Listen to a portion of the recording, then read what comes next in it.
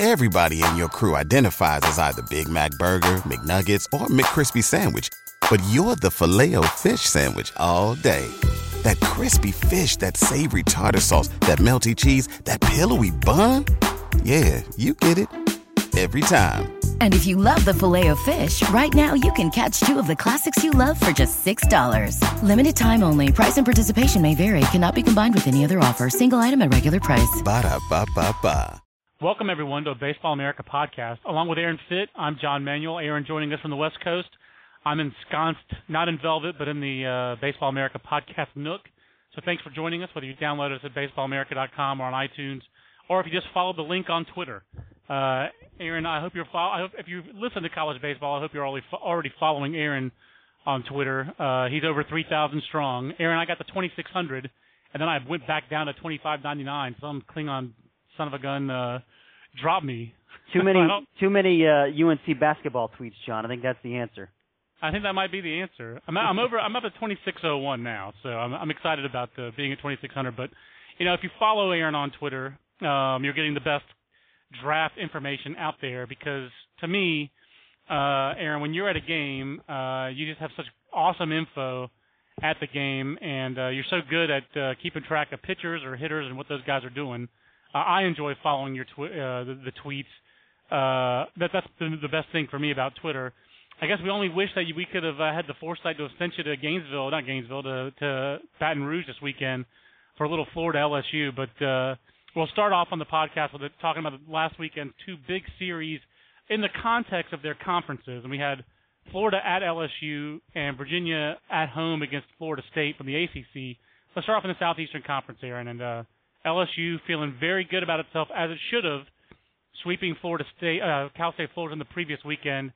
But then the Tigers get a little humbled this weekend as Florida comes in there. And we've talked a lot about the Gators already this year, but 18-2, preseason number one, nary a stumble. And I think, Aaron, the biggest story this so far is just how good Florida's pitching has been. And they go in there and really shut down a high-powered LSU offense, 7 runs in 3 games. How good is Florida's pitching? Is this the best pitching staff in the country? I think it's the deepest pitching staff in the country, and whether it's the best or not, you can certainly make that case. I mean, I don't know that their frontline guys are better than Garrett Cole and Trevor Bauer, for instance, but they're pretty darn good. Brian Johnson, Hudson, and Carson Whitson have been just terrific all season long.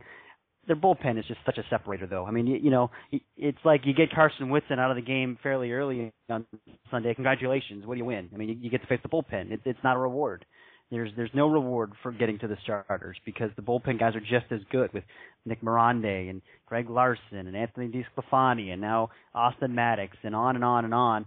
Paco Rodriguez. I mean, there's just no let up there. It's such a huge advantage. I mean, I think we've talked before about how pivotal South Carolina's bullpen was in that national title run last year. I think that's the single biggest reason South Carolina was so good and that they won the title is because their bullpen was just rock solid.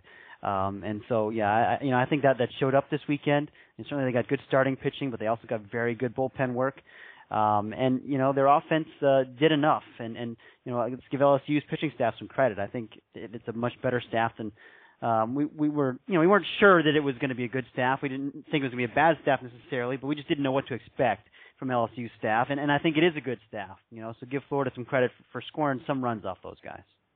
Yeah, I think it's pretty impressive that I just think it's impressive that the Gators, and I think they got LSU's best shot. They got LSU. We talked about it last week how much better LSU's starting pitching has been this year, maybe than people expected it to be. Obviously, we had pretty high expectations for Kevin Gossman, but we talked about it last week. Kurt McCune has kind of come out of nowhere and been a Friday guy, and he went toe to toe with the number one team in the country and held his own. I just think it's so impressive that Florida was able to go in there with big crowds that had energy, crowds that gave LSU energy, and able to sweep the series. What do we learn about LSU maybe out of this series, Aaron? They've had kind of not a soft, I should say cream puff, but it hadn't played really a big-time ranked team. I hadn't played a ranked team until last weekend. They play Fullerton and sweep Fullerton. Now they play Florida and get swept. What's your take on what's your Tigers takeaway after these 2 weekends at the extremes? Well, I mean, I still think that they're probably the class of the SEC West. I think that opinion was kind of reinforced last weekend. And they played well this weekend. Those games, the first two in particular against Florida, were very close and competitive games. Both one-run affairs they could have won. They thought they had tied up that game Friday on the Ty Ross double. Some thought was a home run, I guess. So they were right in that game, and you lose a 1-0 game on Saturday. Kevin Gossman can't pitch a whole lot better than that for 8 innings. LSU showed that they're not far behind Florida. They are at home. You'd like to see them win one of those games at home, but it's a good club, and I think they're going to be a major factor here in the SEC. Do we have any more concern as we did kind of started to have last year? Matty Ott had a pretty disastrous sophomore season. He blew the lead on Friday. It's not like he got destroyed or anything like that. But any concern for you about Matty Ott and that closer role? And does LSU have an alternative if Matty Ott struggles in SEC play as he did last year? I think the alternative is probably Ryan Eads. Who's still just a freshman, still just learning. He's not a finished product, but he's got a great arm, and he's healthy now. That was the kind of the question mark about him coming in, was how healthy was he going to be as a freshman. But he's throwing the ball very well. He's just refining a few things. So I think he's kind of a little security blanket maybe down the road. But for now, certainly, Ott's still the guy.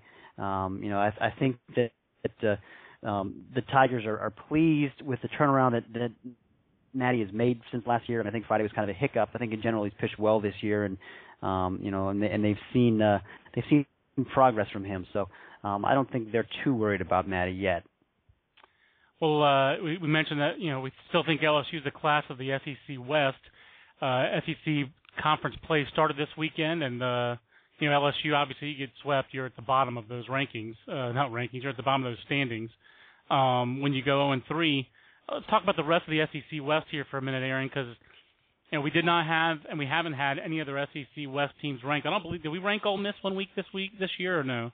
No, we did not. We talked about them, I think, last week, or at some point we talked about them, but no, they have not been ranked. And I thought probably that they were better than Alabama, for instance, coming into this weekend, and they proceeded to lose a series to Alabama. So Ole Miss clearly still has some work to do.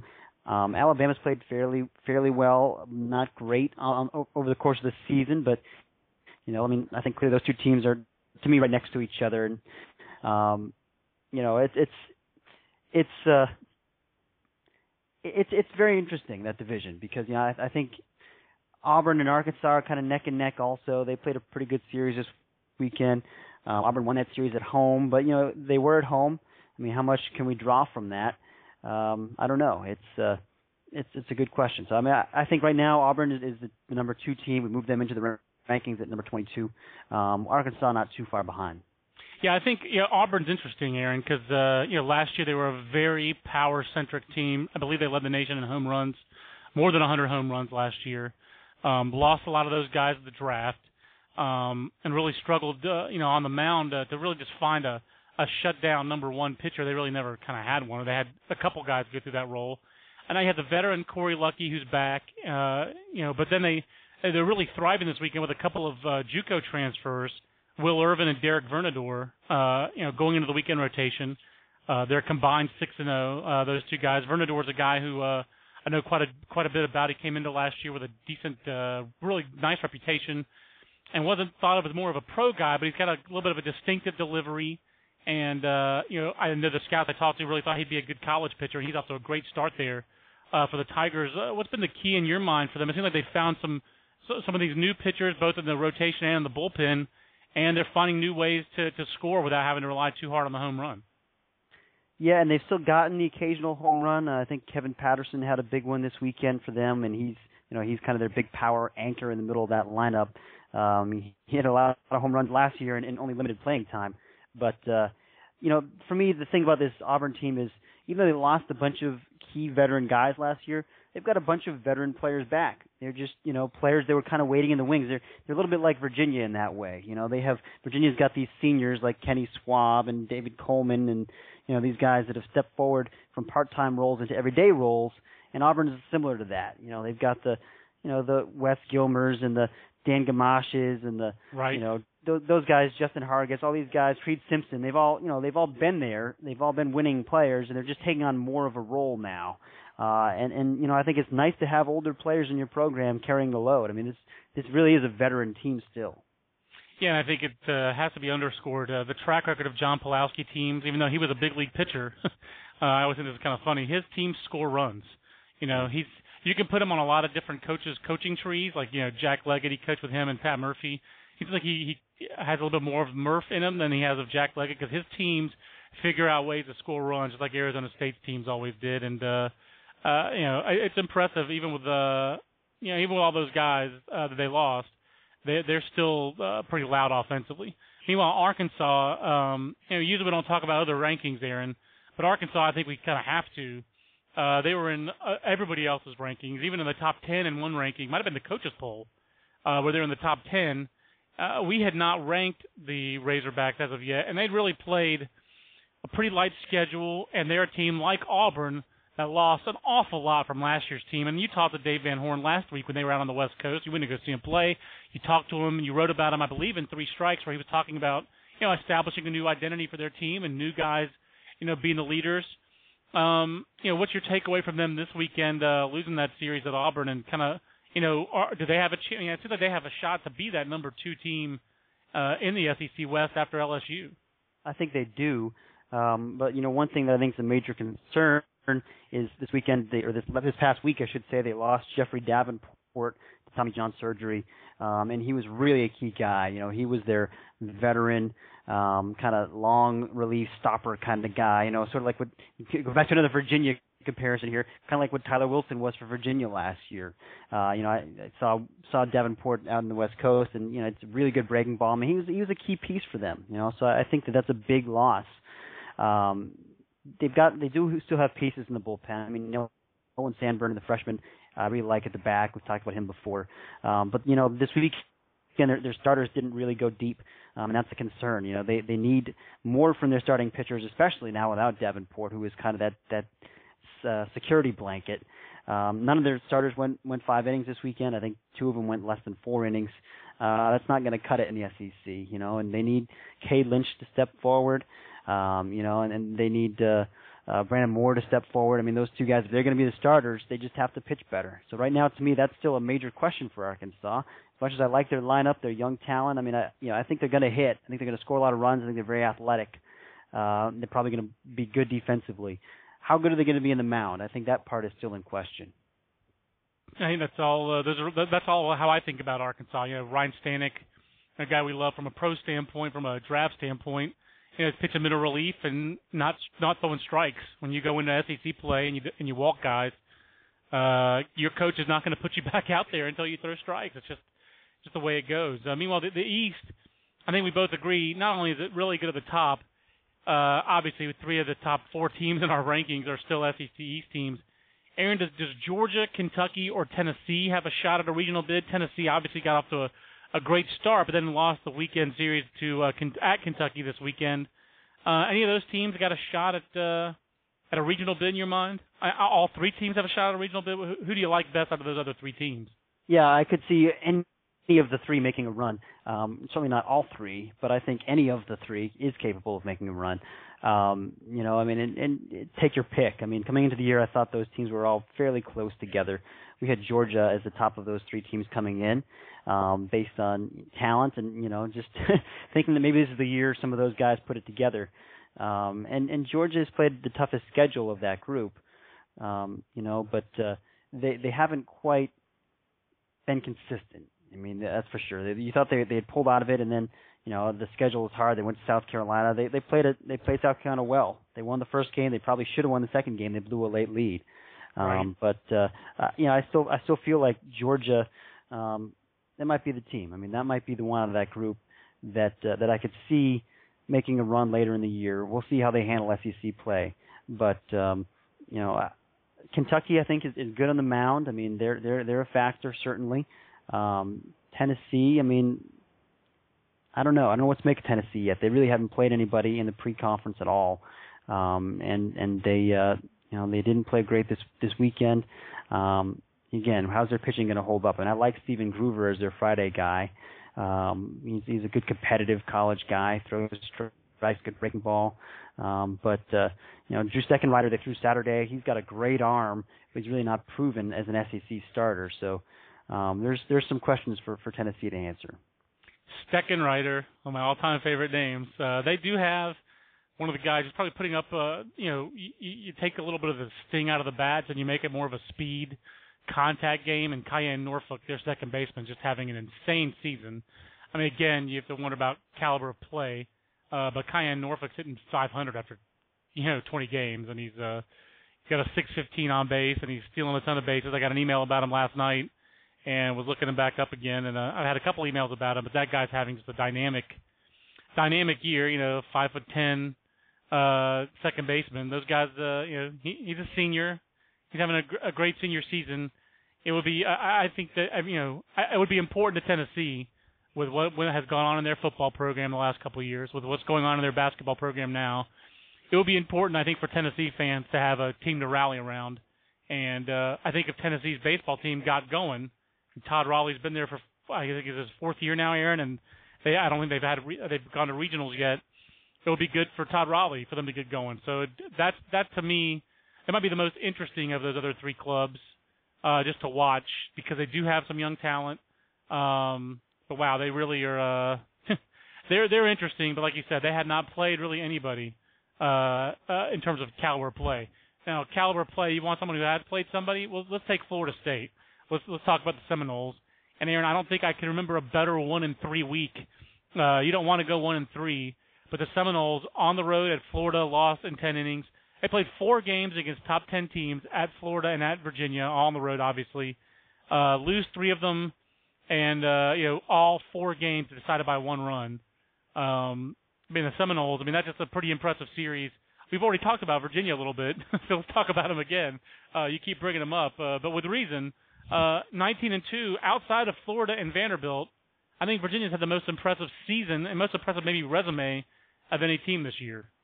Yeah, you're right. To go on the road and sweep Clemson last weekend and then follow it up with a great series win against Florida State, and what an intense series it looked like that was. Those two teams just went back and forth, trading blows, and 3 straight extra inning games.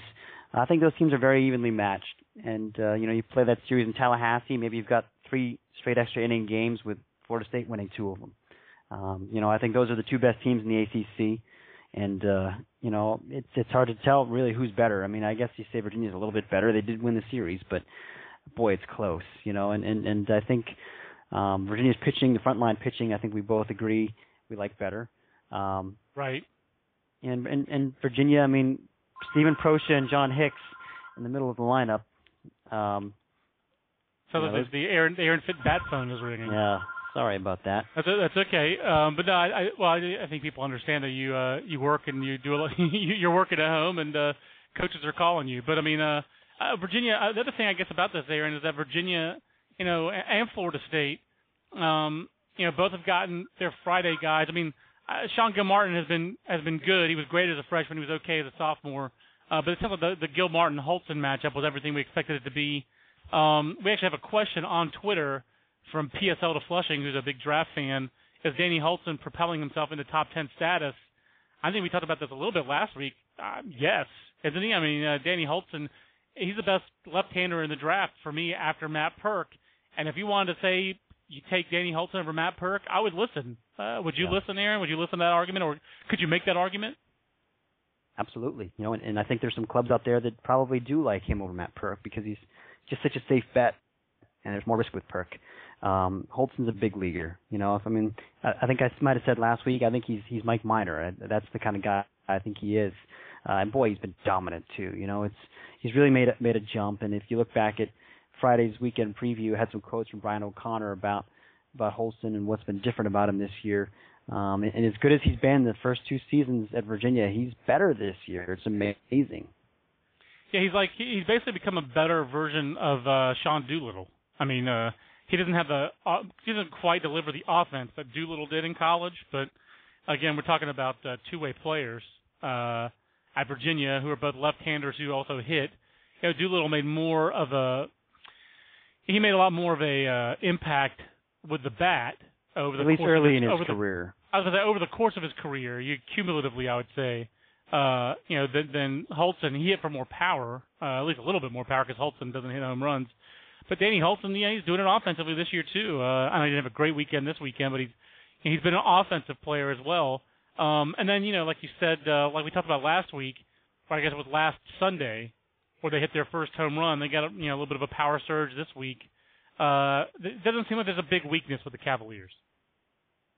Yeah, you're right, and I think that I think they're they've proven that they're one of the best teams in the country once again. I think it's very impressive the way they've been able to reload, and like we said, slide pieces into place, and they still haven't really had Steven Bruno, their projected starting shortstop, healthy. He's been sidelined with that hamstring injury, and when he gets back, I think they could be even better because Brian O'Connor really likes Steven Bruno. Well, once again, the ACC's got a little bit of an imbalance. I don't think it's as top-heavy in one conference as the SEC is. The Coastal Division is good, but I don't think Georgia Tech, Virginia, and whoever you want to say the third team is. Right now, Miami's 6-0 in the conference, and North Carolina's 4-2. North Carolina's ranked. Obviously, the Coastal's not as good as the SEC East, but the Atlantic Division, Aaron, in the ACC. I'm kind of scratching my head about this. The Atlantic Division. You have Florida State, which I think is having a great year. Tough series loss. Obviously, a tough week this week with those 3-1-1 losses. But Clemson 3-3, lost this week to Presbyterian. We dropped them in the rankings basically for that loss. They did sweep Duke this weekend, and Duke is scrappy, so that's a good series. Clemson held serve. But BC, Wake Forest, which won a series against North Carolina, but I don't think we think is a very good team. Maryland, and then probably the biggest disappointment in the ACC, NC State, a team I really thought I was higher on NC State than you were, I think, going into the season. But I really thought the Wolfpack were going to be a regional team for sure this year. And they have one winning weekend all year, and this weekend they just got dominated by Georgia Tech. You want to start off talking about the Yellow Jackets or the Wolfpack first? Well, we're talking about the Wolfpack, so let's talk about the Wolfpack. I mean, they've been a huge disappointment. You're absolutely right. I mean, I thought that, first of all, that they would hit, even with the new bats, maybe not for as much power as they have hit for, but it seems like they're struggling to adapt. They were a team that was kind of dependent on the long ball, and they haven't been able to remake their identity. It's very concerning. They just they don't have other dimensions. And on the mound, I mean, they're just plain not good enough. They've got Corey Mazzoni. He's pitched well. The rest of the staff just hasn't gotten it done. So, yeah, this is not a regionals team. I mean, right now, they need to really get hot and probably will need to make some noise in the ACC tournament. I mean, it's so early to talk about that, but, right. I mean, they lost 3 straight series. They lost a series to Penn State, which, kudos to Penn State, I guess. They had a good weekend this weekend, too, but that's a series NC State needs to win. Yeah, it's amazing to me that NC State, they've got a Friday guy in Mazzoni. They have a legit Friday guy who could go toe-to-toe with most, really good Friday pitchers. But their other next 2 pitchers are these guys who don't have good arms, who they don't even really like. Grant Sasser and Rob Chamra are not Tom Holliday's favorite pitchers. Tom wants power arms. Those guys are not power arms. Those are their next 2 best pitchers. And Sasser, that was their problem last year. Was their bullpen was one of their problems. And Sasser was clearly their go-to guy last year, and he was the last guy they tried. And to their credit, they're giving him more opportunities this year, but you got to score to get ahead to bring him in. And right now, they're just not scoring enough offensively. And I think I thought, and you thought, like you said, that there'd be a little bit more offense there. I agree with you. They're a little bit one-dimensional. They don't run. They don't move runners consistently, and they just got annihilated this weekend by Georgia Tech. Meanwhile, the Yellow Jackets, I think there's some caveats that we have to put in with the Yellow Jackets because of how young they are, but also because they played 2 road games all year and they were at Georgia Southern, which they split those games. They have not left the state of Georgia, and their first 2 series were at home in the league against Maryland and NC State, 2 teams that are struggling. Maryland struggling from a talent level perspective, and NC State, we just detailed, struggling in many ways. But now they go on the road, and it's at Miami, which is always difficult to go play the Hurricanes on the road, but Miami's 12-8. that's a winnable series. Then they're at Duke. And then while they play Virginia after that, then it's at Wake Forest. It's a really backloaded schedule for Georgia Tech. They don't play Florida State in the ACC this year. That's who they miss. It really looks like Georgia Tech has a chance to really put up a pretty gaudy record here. And this is the kind of team that, frankly, is setting up to have like a top 8 national seed if they keep playing this well, because they're going to win, and the schedule sets up pretty well for them. You're right. And the ACC, I think down this year. It's I like Virginia and Florida State at the top. Clemson's got some serious question marks, on the mound right now especially. I mean, they finally got a quality start from Scott Firth on Sunday, but without Kevin Brady, who's going to be out a little bit longer than they originally thought, Clemson is I think has got some real concerns when it comes to pitching. So, after that, I think clearly Miami they've rebounded nicely, but Miami's not an elite team. And I think the teams at the back are down a little bit. Virginia Tech, Wake Forest, Boston College. None of those teams, even Duke is scrappy, but not a regional caliber team. So, yeah, I think Georgia Tech should be able to. They're a lot better than most of the teams that are remaining on their schedule. They're mostly just because of the pitching. Their pitching staff has been really, really, really good, and we thought that would be the strength of this team. But Mark Pope has been even better than you could possibly expect with his scoreless streak he's got going right now. Jed Bradley, it's funny looking around the country how many good Saturday starters there are right now with Bradley and Trevor Bauer and Matt Barnes. All these All-American guys happen to be pitching on Saturdays, but I don't see how that Matt Barnes Saturday thing how can that persist? I know we're getting off track here a little bit, but Elliot Glenn, 0-4, getting hit. Doesn't UConn have to say, hey, Elliot, let's move you to Sundays and see what happens and try to figure something out? I don't know. Jim Pender knows his team better than I do, obviously, but I'd be a little concerned if I were a UConn fan if they kept on starting Elliot Glenn on Friday. You can't if you keep on doing the same thing and expecting different results. I don't think that's a good strategy. But at the same time, now that Barnes is in a groove on Saturdays, some guys.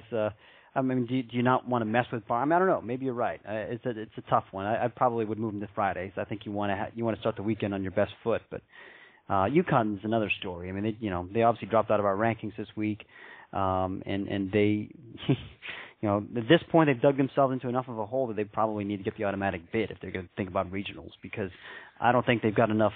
I don't think they'll be able to recover from an RPI standpoint from this rough start. They're below 500 right now. I think you're right. I think you're absolutely right. One thing I want to touch on with Georgia Tech, who was our number 1 ranked freshman class this year? I forget. Was Stanford? No. It was Stanford. It was Stanford. And, Stanford, that's a whole other story. They haven't played for 2 weeks. The weather obviously impacting them, but their exam schedule and then the weather, losing their series against Michigan this weekend, and to the weather, not losing the series, but pretty tough to have a team that's 6-5 in our rankings. It feels like it's before the it feels like they're Wichita State and they didn't start the season until March like things used to happen. It's crazy. But Georgia Tech, I think we knew they had a great freshman class. We knew they were going to rely a lot on freshmen. But 3 freshmen really stand out for me with them. Daniel Palka, who I think you had a great comp on him last week. I think it was in weekend preview. He's like Tony Plagman Part 2. He's just another left-handed power bat, a thumper in the middle of their lineup. Like Tony Plagman, he's going to strike out a lot. He's aggressive. He doesn't walk a lot, but he's got power. Kyle Wren, one of the 2 twin sons of Frank Wren, the Braves general manager, just having an unbelievable year. He might be one of the fastest players in college baseball. He might be one of the fastest players in college basketball if he played college basketball. But then the third guy that really jumps out to me is Dusty Isaacs, the kid out of Ohio. I believe it was a 20th round pick of the Pirates. I know Jim Callis wrote him up in Ohio. He's a 6-foot righty. But he has been money out of their bullpen, and their bullpen is just so deep, Aaron. They just have so many options. They like Luke Barr. They obviously like when he's healthy. They like Kevin Jacob, working him back into shape, and they love the arm of DeAndre Smelter. They have so many options back there. Their pitching, like you said, we thought their pitching would be a strength, and so far it has been. It's the Baseball America podcast with John Manuel and Aaron Fitt. And we have another Twitter question, but it was about Mark Pope. We were talking about Georgia Tech. What kind of draft prospect is Mark Pope? In your take, I know he was touching 96 out of high school, What do you hear about Pope, just as far as his stuff has been this year, and what's been the key to his success? Well, the guy. First of all, I think he made big strides with his pitchability. It's he throws a lot of strikes. He throws 4 pitches for strikes, and he throws them in any count. He's not just a velocity guy, and he does have good velocity. He'll run it up there to, he kind of sits 88, 92 range. That's kind of his comfort range right now, and I think he's able to get outs that way and not try to overthrow. He does have a little two-seamer run in there, but it's a good change-up. It's made progress with that pitch. He's got a slider and a curveball. I mean, he's a 4-pitch guy, and he's really working the zone and commanding everything well. It's impressive. It is impressive. I mean, just that level of consistency is pretty mind-boggling. Aaron, talking about, I guess if you're looking for anybody who's had a better season than Pope, you have to go out west, it sounds like, to one of the new teams in our rankings this week. Meet the new teams, not so much unfamiliar names, though.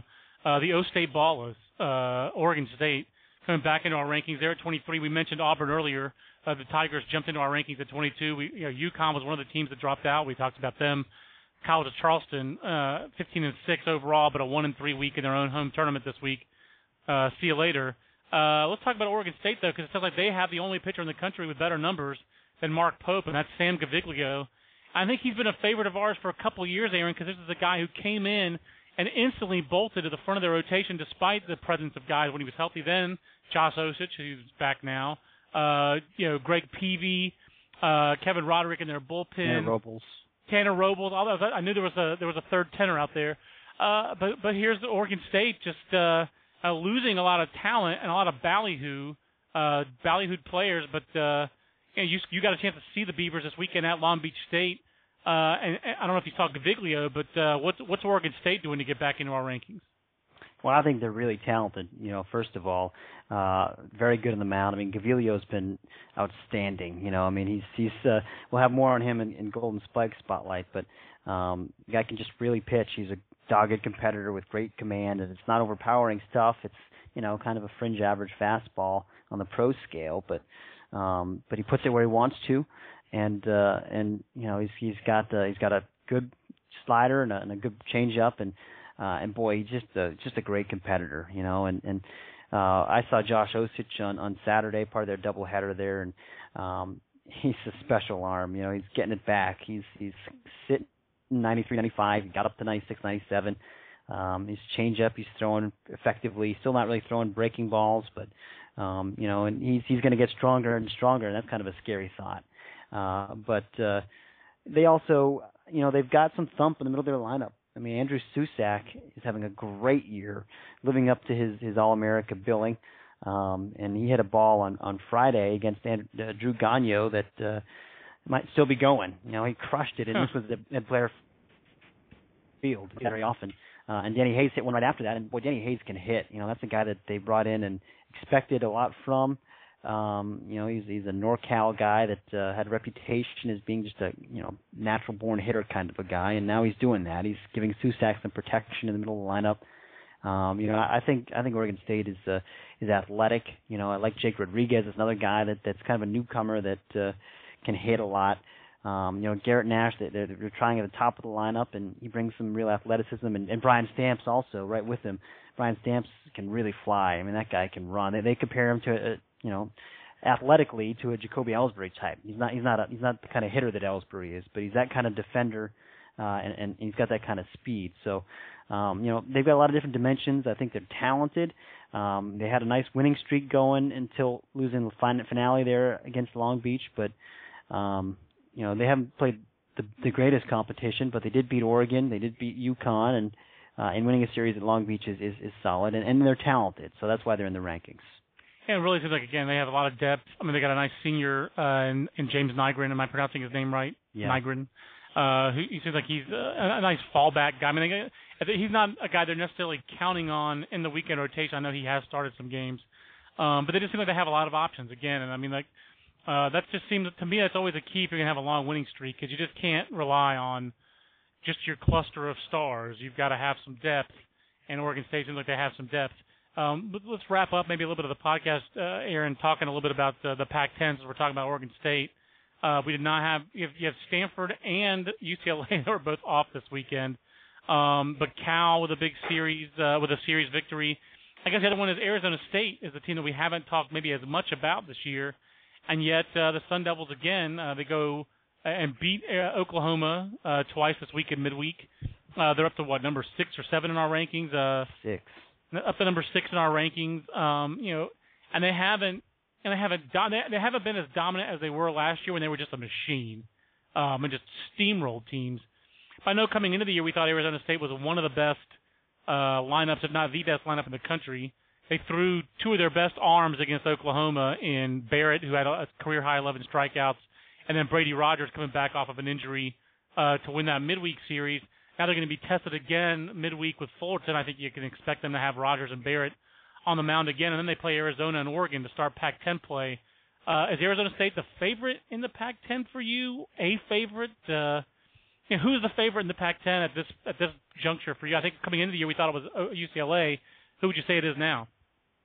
Boy, it sure seems like Arizona State is almost favored by default in that league. They've just, every year they're just a machine. They just win. And they get into conference play and they get in these grooves, and it doesn't matter who else is good.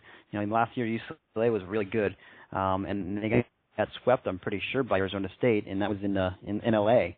I think Arizona State is the favorite right now. They've got these guys that step forward for them on the mound. These kind of unheralded guys. Like this week it was Kramer Champlin with a complete game on Friday, and then Kyle Audison again coming, giving them 6 strong innings.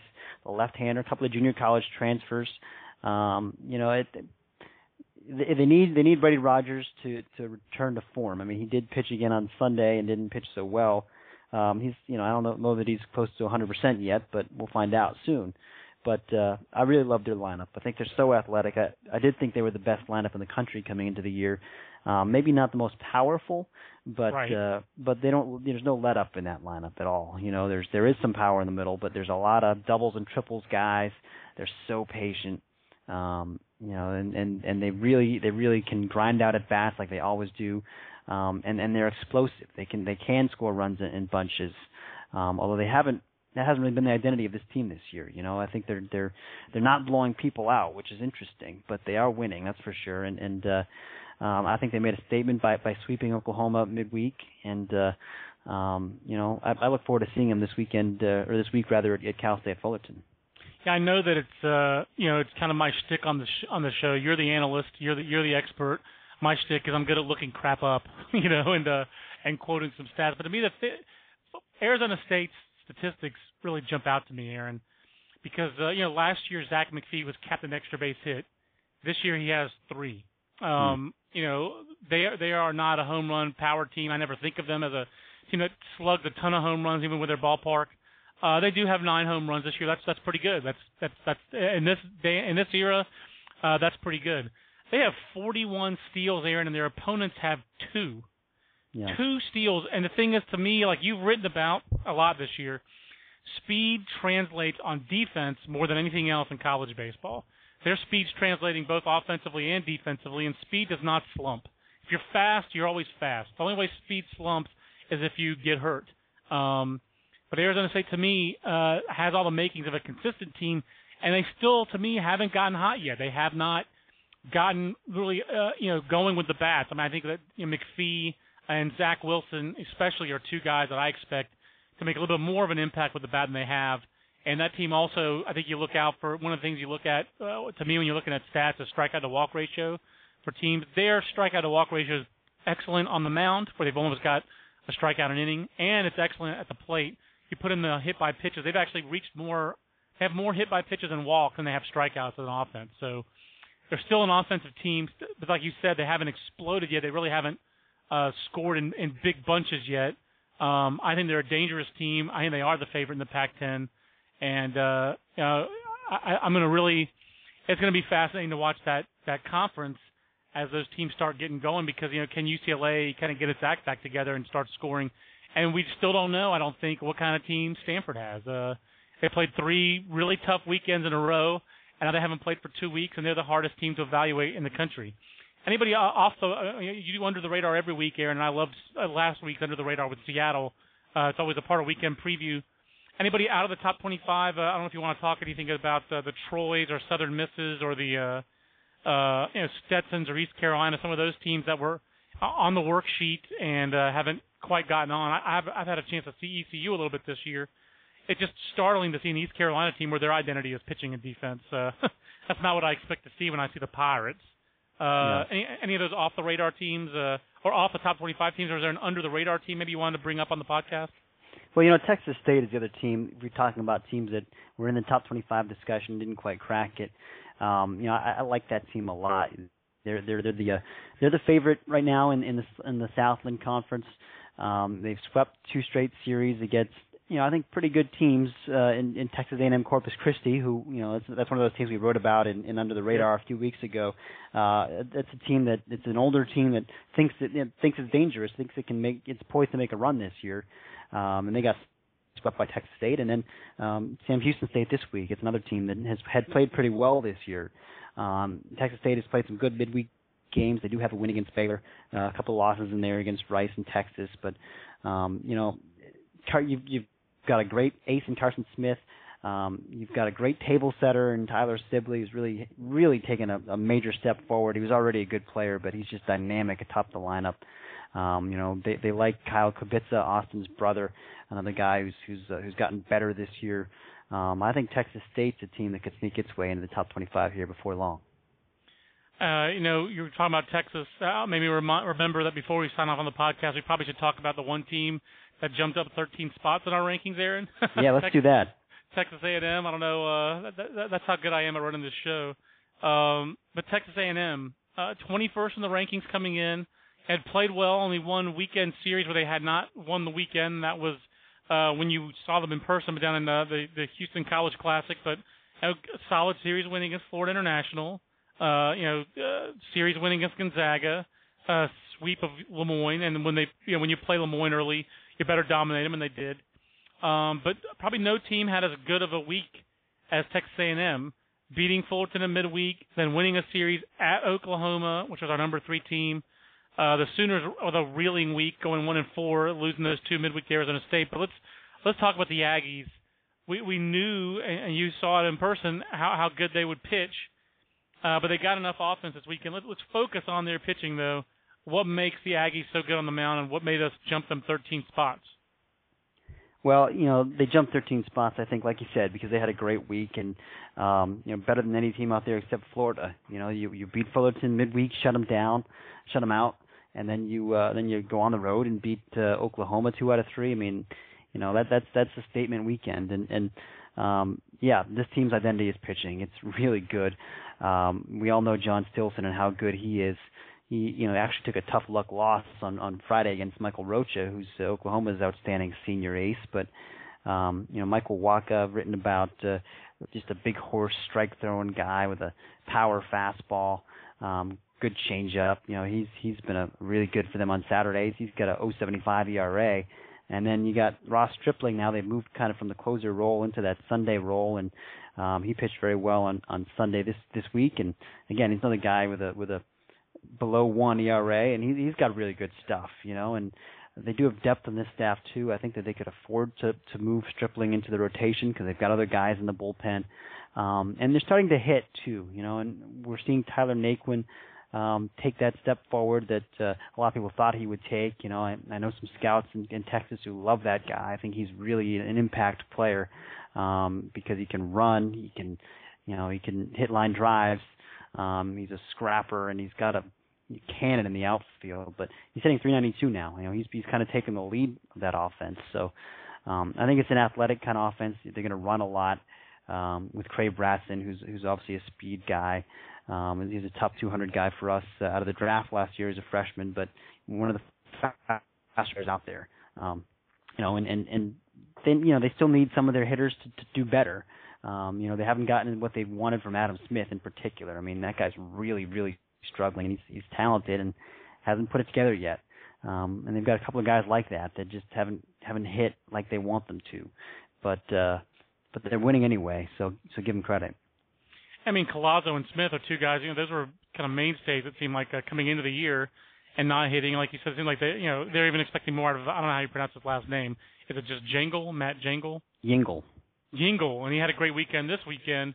He seems like he's kind of the biggest bat in there, along with Tyler Naquin, as far as providing them some power.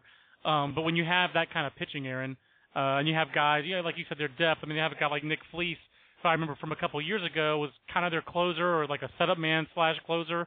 Then last year didn't play as big of a role. They've got him, Joaquin Hinojosa, who's a guy who's been more of a position player for them, who's pitched a lot of their bullpen this year. They've done a great job mixing and matching on the mound. They have that bullpen depth, like we talked about with South Carolina last year, and they don't walk anybody. They throw strikes. They got a 5-to-1 strikeout to walk ratio right now as a staff. So that's going to keep you in the hunt while you're figuring it out on offense. And it seems like some of those guys like Smith and Collazo are too good at college players, even with the bats, to struggle all year. So and Texas A&M definitely thrusting themselves, I think, into the mix in the Big 12.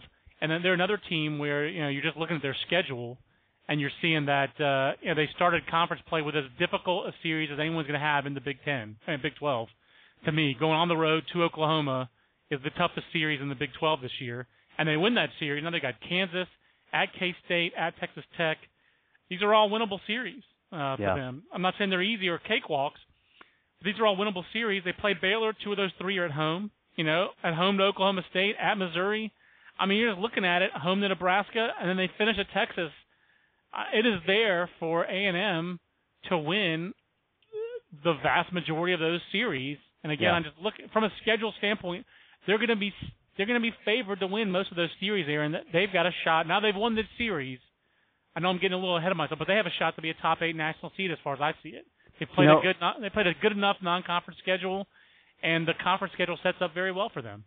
Oklahoma is the only team in that league that you think really might be able to put up some runs against A&M. And that's not to say that anything can happen any weekend, but none of those other teams are really offensive juggernauts, and this is a really great pitching staff that A&M has. And I think them and Texas are both going to win a lot of games because of their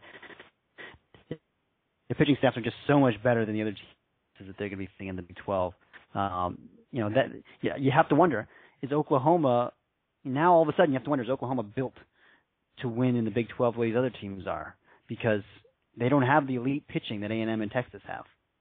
Yeah, and they started a freshman. They had 2 guys this weekend. I forget the left-hander's name, and then Bert Smith, both making their first.